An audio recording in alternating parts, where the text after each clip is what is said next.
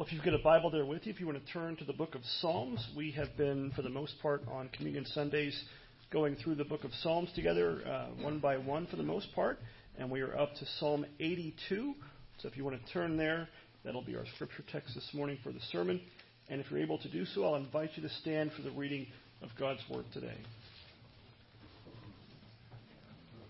Psalm 82, give ear to the Word of God, a psalm of Asaph. And he writes, God has taken his place in the divine council. In the midst of the gods he holds judgment. How long will you judge unjustly and show partiality to the wicked? Selah. Give justice to the weak and the fatherless. Maintain the right of the afflicted and the destitute. Rescue the weak and the needy. Deliver them from the hand of the wicked.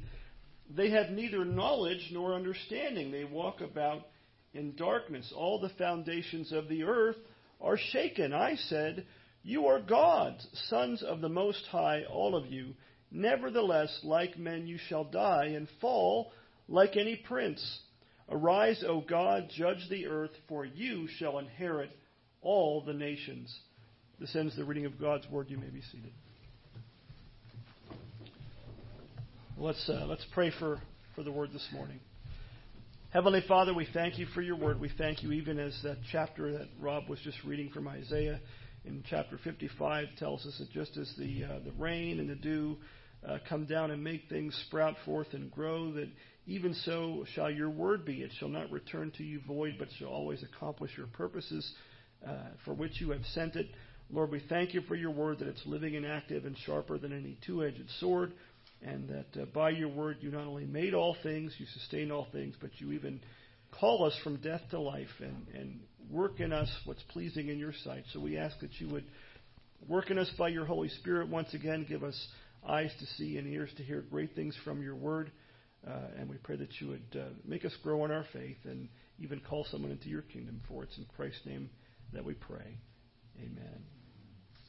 Well, I have to confess, as I was figuring out what the sermon text would be for this week and looking where we were in the Psalter, in the book of Psalms, I looked at Psalm 82 and I thought, well, maybe we'll do something else this Sunday, go back to the Proverbs or something.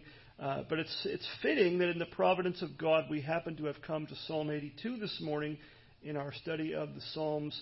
And the reason for that is this coming Tuesday is Election Day is back upon us once again. And once again we have the privilege and duty to use our right to vote for those whom we would have to serve in our country in high office, among other things.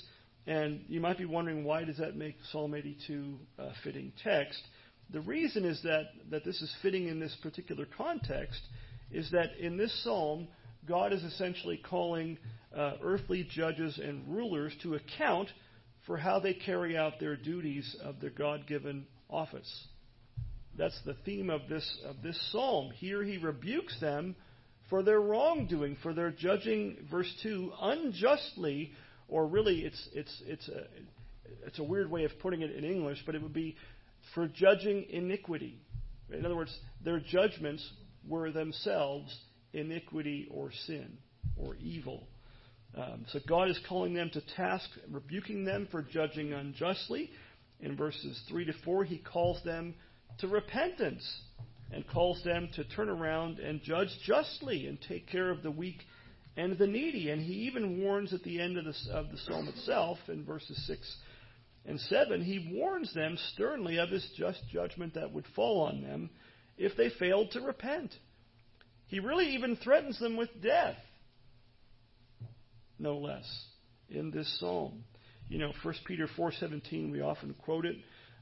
Peter tells us that judgment begins where? With the household of God. Judgment begins with the household of God, but this psalm tells us it doesn't end there. Even as 1 Peter 4:17 says the same thing, it doesn't end there. It starts here, but if it starts with the household of God, what will become of the unbelieving and the unrepentant? Charles Spurgeon, in his commentary on the Psalms, writes the following. He says, speaking of this psalm, he says, the poet of the temple, that is the psalmist, Asaph, the poet of the temple here acts as a preacher to the court and to the magistrate. Can't say the word. The magistrate, I'll just say it that way.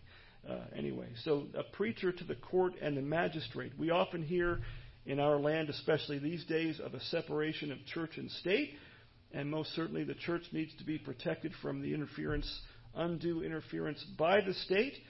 But here we see in our text that the state, that is the government, those who hold office, they are not without the need of preachers to counsel them and admonish them, those who hold office. They need those things that they might be taught the ways of the Lord and be reminded that God, who is the supreme judge of all the earth, will most certainly hold them to account if they abuse their God-given offices. God is not indifferent to the way people rule and judge in public office. It's been pointed out by others, including Spurgeon, that the old Puritan pastor Samuel Rutherford, you might be familiar with that name, 17th century Scottish Presbyterian. He was one of the Scottish commissioners to the Westminster Assembly, where they wrote our doctrinal standards, the Westminster Standards. That Rutherford in part bases the argument in his famous book Lex Rex on Psalm 82. Some of you may have been familiar, may have read that book, Lex Rex. He cites Psalm 82 or refers to it at least 12 times throughout that book. Now, if you've not read that book or you're not familiar with it, the title of that book, Lex Rex, means the law and the king, or the law and the prince. And that the order of those words was significant. It meant to show his whole point in the book was to argue against the divine right of kings. And he was saying in that book, and says in that book, that no earthly king, no earthly potentate is above God's law.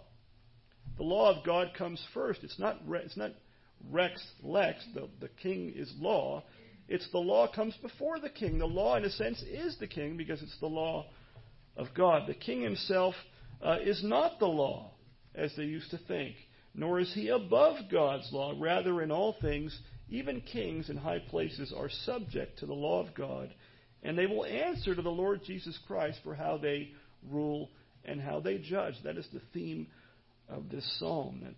That those who hold office throughout our land today would heed the words of this psalm.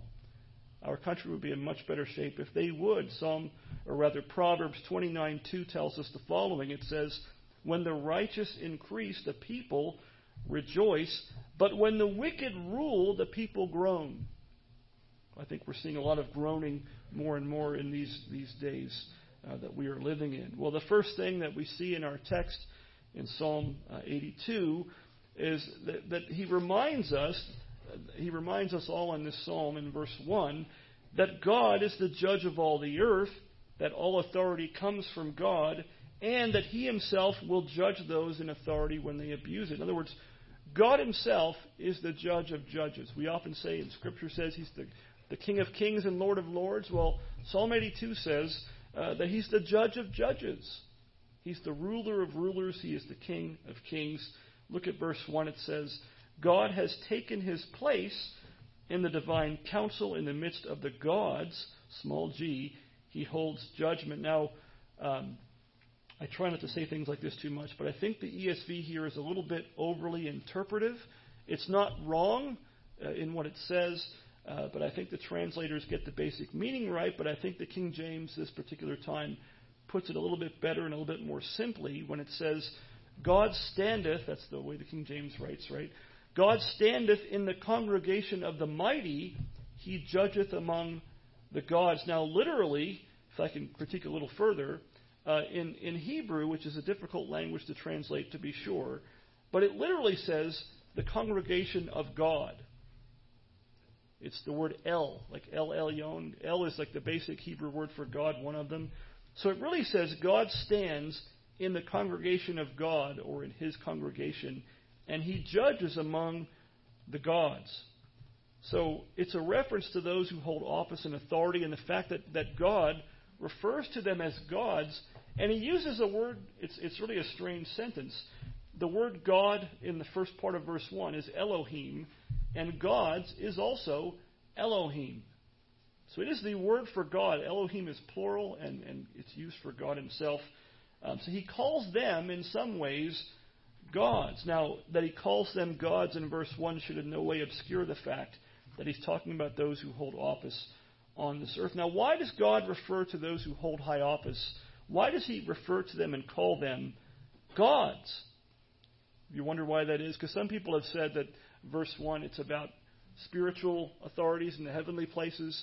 I don't think that's the right view. He calls them gods, these men, because they essentially act as gods to men, with the authority that has been invested with them, to them, from God in the affairs of men. God, if you read the book of Romans in chapter 13, it talks about there's no authority except that which is given by God. That doesn't mean that whatever they do is right, but God has placed the people in authority who are in authority even now. J.A. Alexander, the old commentator, writes this, quoting the verse, "He judges or will judge, is about to judge." The idea is that as the judges were gods to other men, so he, that is God, would be a judge to them. God judges the judges. He even calls them, gives them a dignity of their office in some sense in calling them gods. Now you might remember that Jesus our Lord actually quotes this psalm in John chapter 10, in the 10th chapter of John's Gospel. There he made a claim to divinity very explicitly in front of the Jews and said, "I and the Father are one." That got their attention, didn't it? What did they try to do right after they heard him say that? They were going to stone him. They were going to stone him for blasphemy. They were going to exercise capital punishment on the Messiah himself. And John 10:31 says they were just about to stone him, and they said it was because it was blasphemy for a man to call himself God. John 10:33. And here's what Jesus says in reply. John 10, verses 34 to 36. Jesus says to them, Jesus answered them, "Is it not written in your law," here it is, Psalm 82, "I said you are gods." He quotes verse 1. "If he," that's God, "if he called them gods to whom the word of God came, and Scripture cannot be broken, do you say of him whom the Father consecrated and sent into the world, you are blaspheming because I said, I am the Son of God?" So Jesus says, hey, look, you're going to stone me for calling myself, equal with the Father, and yet even in your own law, even in the book of Psalms, it says, God himself says to men, I said you are gods. They literally can't get around it. He says, if God can call human judges gods, how can you call it blasphemous for me to call myself equal with God and being one with the Father? So Jesus here is clearly teaching that Psalm 82 in verse 1 is referring to earthly rulers. That's what's in view when the psalmist speaks of gods in verse 1. And so to say that God stands in their assembly and judges in the midst of them tells us something important. It tells us that God is not ambivalent to how they judge or how they rule. It's kind of a location, a picture of a location. Let's say there's a group of judges or rulers here that God is picturing. God is saying, I'm not way over there somewhere kind of looking from time to time. He's where? He's in the midst of them. He's right up in their kitchen. He knows exactly what they're doing. He is paying close attention to everything they do. You read the news or you watch the news on TV, and maybe you're very discouraged at what goes on from those who are in high office in our country. Maybe that's been that way for a long time. Sometimes to our lack of faith and not having the eyes of faith sometimes, we might be discouraged and say, it seems as if God's way over there. They're doing this and it seems like God's not noticing. Psalm 82 says no. No, he says he judges in the midst of them. Judges in the present tense as well as in the future. He's right there among them. He keeps a close eye on all the things that they do. The words of Proverbs 15:3, I think, come to mind here, and they apply to those in high office just as they apply to every one of us else who walks this earth. It says in Proverbs 15:3, "The eyes of the Lord are in every place, keeping watch on the evil and the good." God notices. He's not slow to notice these things. He's not ambivalent to them. It's not as if he doesn't care. Sometimes we, like in the book of Revelation, remember those who were martyred and they were under the altar, and the vision they said to the Lord, "How long, O Lord? And when are you going to judge these people who have spilled and shed our blood?" Those of us who have confessed the name of Christ. And God doesn't tell them, I think I said this when we were preaching through the book of Revelation. God doesn't say, oh, no, we don't do that around here. You got it all wrong. He just tells them what? Wait. Like, it's coming. God's timing is not always in all things our timing. God doesn't do things on our schedule. God does things in His own perfect schedule according to His infinite wisdom. But God will judge, and He is the judge of those in high office. And the fact that God keeps watch and notices all these things is made evident by His rebuke, the form that rebuke takes to the wicked rulers as He calls them to repentance. Look again at verses 2 to 4. The psalmist says, and God speaks through him, how long will you judge unjustly or wickedly and show partiality to the wicked? Selah. Give justice to the weak and the fatherless. Maintain the right of the afflicted and the destitute. Rescue the weak and the needy. Deliver them from the hand of the wicked. So God is not indifferent to injustice, no matter how things might seem to us at present.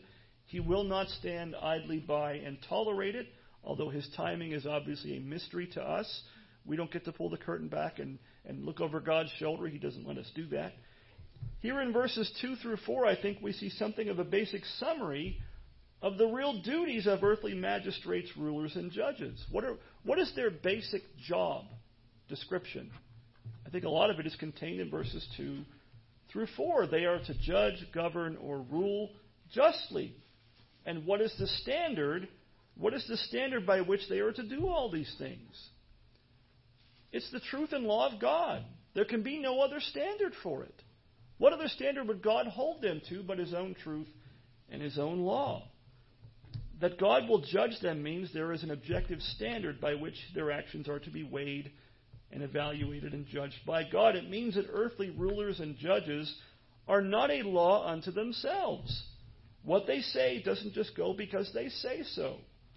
They are not free to pervert justice. God will hold them to account. Notice who tends to bear the brunt and suffer the most under unjust judges and wicked rulers. Who is it? We might say, well, all the rest of us, right? But the poor and needy, the weak and the defenseless. And do we not see this even in our own land today? There's much talk about a certain party being for the little guy, but most of the damage gets done and passed down to the little guy from their policies and their actions. Is it not the poorest among us, the weakest among us, who are even now suffering the most because of wicked rulers and unjust judges? How many children, for example, are being harmed in our land today by the perversions that are being tolerated and pushed in our society?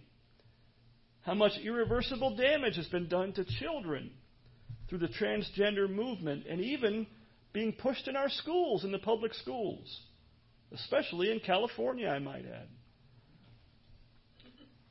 How many of the unborn, despite Roe v. Wade being overturned, are still being systematically slaughtered through abortion? And does God not notice that people are making money on this? They're making money on things that are blasphemous to God and abominations before God. How many children have been raised in fatherless homes or without natural parents altogether because our government is subsidizing sexual immorality and disincentivizing marriage, in some ways punishing marriage through the welfare state? How much harm has been done by that in the name of trying to be charitable? How many violent criminals are not punished but released to commit more and more violence against God's people, against the innocent? It seems like every time I open the news, that's what I see. Another report of somebody murdering somebody who never should have been allowed back on the streets. And this isn't a quote, but I'll do my best to remember the quote. Thomas Watson, my favorite Puritan, he said, I'll give you the gist of it. You know, if a murderer commits 5 murderers or 6 murders, and the judge let him back out after the first one and didn't commit capital punishment or rule against him for capital punishment, the blood of those murders is on the judge's head. The Bible teaches capital punishment for a reason. And every time we don't use it, more innocent people get killed. That is a result of unjust judgments, of unjust and wicked laws, and not fulfilling the law and justice of God. How many people are having trouble simply paying for groceries to put food on the table for their families because of godless, wicked government policies regarding fossil fuels? You didn't think you were going to hear about that in a sermon this morning, did you? The pagan worship of the environment, which is environmentalism, is idolatry. It is godless, and look at the damage that it is doing to everyone. We're all paying the price for these things. For people in our government that are turned away from God and serving the creature rather than the Creator who is blessed forever. In verse 3 to 4, we also see something of a description of the kind of people that we as believers, and everyone really, should vote for on election day. Now, it's a hard standard, and in our day it's even harder to apply the standard because we don't know these people, right? You know, it used to be that we used the written word to judge people. You know, it's been said, I'm reading a book, I won't quote it, but Amusing Ourselves to Death by Bloom. And he makes the point that in the old days, you wouldn't even recognize some of these presidents on the street if you saw them. You could be walking down the street and walk right by one and say, "Good day, sir." You wouldn't know you were talking to the president or the vice president or some other famous politician because they were known by their words, not by their pictures, not by their images. In our day, image is everything. How many political commercials do you watch that tell you anything legitimate about the candidate? It's all show business. We have to be willing to do the work to get beyond that. But here's the kind of thing we should look for. Verses 3 to 4. Those who should do the following: give justice to the weak and the fatherless, maintain the right of the afflicted and the destitute, rescue the weak and the needy, and deliver them from the hand of the wicked. Those who have shown that they will do those things are the people that we should look for and vote for. And that will take great discernment, for many who claim to do these things in truth care nothing for the poor. They just care for being elected. Their policies very often do nothing except ensure that more people will continue to be poor and be in such a low estate. If we will not carefully and prayerfully consider what we are to vote for or against, then we should not be shocked at the damage that's done by wicked rulers and wicked laws. I'll say this, and we try not to get political here, so I apologize for the offense. Politics aren't neutral. They just aren't, because politics affect everybody. Who is in office can do great harm or great good, and these are not things that we can afford to be careless about when it comes to these things. It takes great discernment. Verse 5, the psalmist says this about the rulers: they have neither knowledge nor understanding. They walk about in darkness. All the foundations of the earth are shaken. When you have rulers, people in charge, making the laws and enforcing them, that are walking around in darkness, all the foundations of the earth are shaken. In his commentary on the Psalms, David Dixon writes of that verse the following. He says, "When justice and judgment seats are corrupted, and judges do not mind justice in their places, then the pillars of that land or kingdom must stagger, and all matters go to ruin or a perilous alteration or condition." Things go bad when the people that are in charge are walking around in darkness, is another way of saying what Dixon says there. Is there a better description of what's going on in our land than that? Those who are in charge are haters of God to begin with, but they're walking around in darkness and wrecking things as they go, all the while patting themselves on the back for the damage that they're doing, thinking they're doing something right or something good. If anything, it seems to be an understatement there. Psalm 11:3 says this, as we just read this morning: if the foundations are destroyed, what can the righteous do? It's a rhetorical question. It seems as if we can do nothing. You ever feel like that? You ever feel like, especially in California, you try to vote your best, you put the ballot in there, and you think, "Oh, I just wasted a big piece of paper. It's not going to do anything. What's the use, right? What can the righteous do?" So what can we do? It seems very often, I think, to most of us, that it seems like we're helpless to do anything, doesn't it? But if you're a believer in Jesus Christ, if you're serving the one true and living God, if God is your God, are you ever truly helpless? You might feel helpless, but are you actually helpless? No. As the very next verse in Psalm 11 says, remember it says that the foundations are destroyed, what can the righteous do? The next verse, the Lord, reorient your thinking, the Lord is in his holy temple, the Lord's throne is in heaven. His eyes see, his eyelids test the children of man. The Lord still rules over all. We just sang a hymn a little while ago, Rejoice, the Lord is King. That's good advice. That's good counsel every time we get down. Rejoice, the Lord is King. He's still reigning over all things. He still reigns over all things. He still sees all things. He will still judge all things. God's judgment is a comfort to us as believers. It should be. The psalmist at the end of the psalm even asked God to do it. Arise, O God, and judge, right? We read last week, because it was Reformation Sunday, Psalm 46. And Psalm 46:1 says, God is our refuge and strength. And then it says, a very present help in trouble. Now, we could have just said, He's a help in trouble. He's not just present, not just a help, a very present help in trouble. God is still that. He is still a very present help in trouble. Well, the psalmist ends Psalm 82 by pointing us to the just judgment of God upon the wicked. To the wicked, the thought of God's judgment should be a terror. I mean that literally. It should be a terror to them. It should keep them awake at night, those who have not turned from their sins and trusted in Christ for salvation. It should be a terror to them.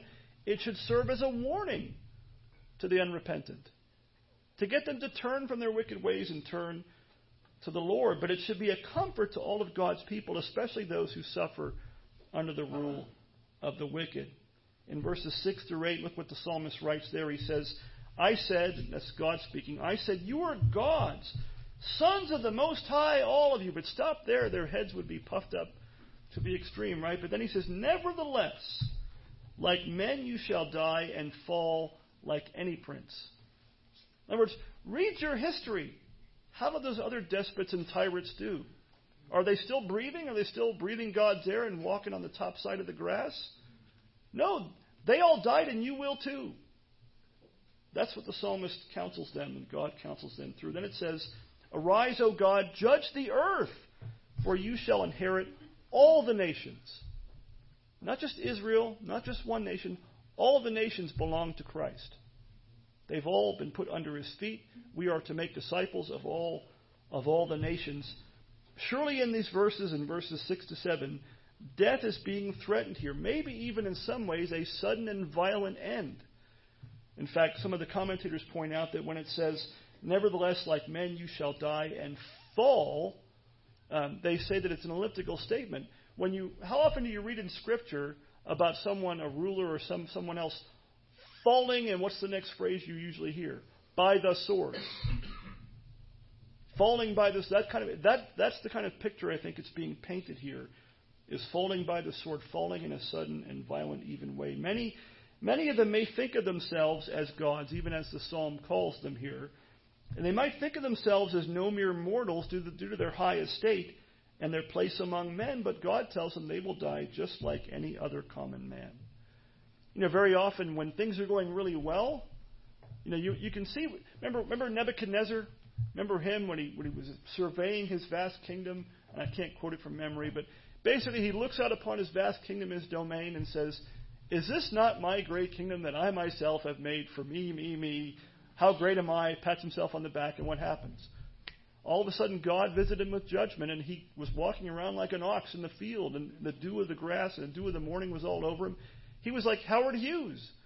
He was all crazy with the long fingernails and mooing like a cow and doing whatever he was doing. The most powerful man on earth, and God was like, oh, somebody needs a reality check and a humbling. And he didn't kill him. And God, what did He do? At the end of that time, he was restored back to his right mind. And what did he do? He repented. He said, I'm paraphrasing again, read it for yourself in the book of Daniel. He said, God's God, I'm not. His kingdom shall know no end. Nobody can stop His hand or say to Him, what have you done? He realized who was God and who wasn't. He used to think he was God, and God showed him different, didn't He? And many are in need of the same kind of thing today. Hebrews 9:27 says this, it is appointed for man to die once, and after that comes judgment. That's as true for the ruler, the highest person on earth, as it is for the lowest person on the earth as well. Charles Spurgeon writes the following. He says, how quickly death unrobes the great. What a leveler he is. He is no advocate for liberty, but in promoting equality, and fraternity, he is a masterly democrat. Not the kind of Democrat you're thinking of, right? Great men die as common men do. Everybody dies the same. Can't take it with you, and all your importance and all your pomp and circumstance means nothing when death comes knocking at the door.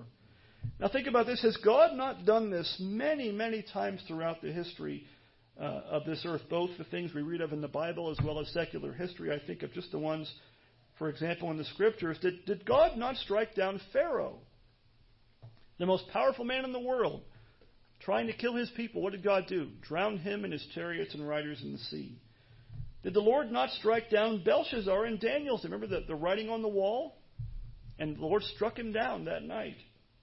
What about Haman in Esther's day? He made the gallows, remember? What did Haman want to do? Destroy the people of Israel, all of them. And who ended up being hung on that gallows? Haman. What about Ahab and Jezebel and the providence of God? Remember how Ahab died? Remember, he was trying to hide, disguise himself, and it says some soldier randomly fired an arrow. He wasn't aiming at him, didn't know who he was, didn't know where the arrow was going. He was just messing around. Like the text almost makes it seem like it wasn't even in the midst of a fight. Like he was just kind of screwing around and whoop. And what did it do? It hit Ahab in the one spot in his armor. Just happened to happen, right? No, it didn't just happen to happen. God directed that arrow. It says it was a random firing of an arrow, but it wasn't really random, was it? God makes all things work together according to the counsel of his will. Did the angel of the Lord not strike down Herod in the days of the apostles in the book of Acts? All these things God did. It doesn't say Herod just happened to coincidentally die. It says the angel of the Lord struck him so he died. He was eaten with worms and died. And he did that because of his wicked judgment, his wicked acts and persecutions of the church. How soberly we ought to consider these things, how these things should cause us to praise God for his mercies towards us in Jesus Christ. We who have repented and believed on Christ for salvation should look at these things and go, wow, that should be me. Not the high office, the judgment. We're no better on our own than many of them. If it wasn't for God's mercy and salvation, giving us salvation, we too would be there as well. What's the old saying there? But for the grace of God, go I, or go we ourselves. And so there's no place for pride here. There's only a place for boasting in the Lord Jesus Christ. Now, certainly we are commanded in Scripture, in the book of 1 Timothy chapter 2, verses 1 to 4, you and I are commanded to pray for those who are in high office. And we should do that as well. It says there, first of all, then I urge that supplications, prayers, intercessions, and thanksgivings be made for all the people, for kings, and all who are in high positions, that we may lead a peaceful and quiet life, godly and dignified in every way. This is good, and it is pleasing in the sight of God our Savior, who desires all people to be saved and come to the knowledge of the truth. So we should pray for our leaders, for our people that are in high office, for judges, presidents, governors. Pray that God would give them grace to govern and rule well in the fear of God. We should pray for their conversion and their salvation, and we should do this often. It should be a common thing in this pulpit, in this church, in our small groups, whatever the case may be, that we pray for them. We pray for their salvation. We pray that they might rule in a way that God is pleased to bless. And this does not rule out the imprecatory prayers that we find in psalms like this one, does it? This psalm ends on that very note, calling on God, even the Lord Jesus Christ, to arise and judge the earth. Why? Because all the nations are his. The rulers of this world are borrowing. It's a stewardship from the Lord. These kingdoms aren't theirs to begin with. These nations don't belong to them at all. It's somebody else's property. It's the Lord Jesus Christ's property that they are working in. And so the psalmist calls on God to arise and judge all the earth in this way. And in praying this way, some of us maybe have grown up in a church setting where these things aren't talked about much, and we haven't really read the Psalms very much, and maybe you've read the imprecatory prayers throughout the Psalms and been made uncomfortable by them, and you think, I don't know, how am I supposed to pray something like that? It seems kind of mean, it seems kind of unkind and whatnot. But praying this way, we who believe do not overstep our bounds to do evil. as if good would come. It's a matter of not taking matters into your own hands. What are you doing when you pray this way? You entrust yourself to God who always judges justly. You're always safe when you ask God to judge, to God to be the judge of these things, because God will always do right. The judge of all the earth will always do right. He will always judge justly. And this is also a matter of leaving vengeance to God. What does God say? At least 3 times in Scripture. Vengeance is mine, I will repay, says the Lord. It's not our job. It's not our prerogative to take vengeance into our own hands. It's leave vengeance to the Lord, because it belongs to God alone. Romans 12:19. The judge of all the earth will do right. That should be a great comfort to all of us who know the Lord Jesus Christ. And to him be all the glory. Amen.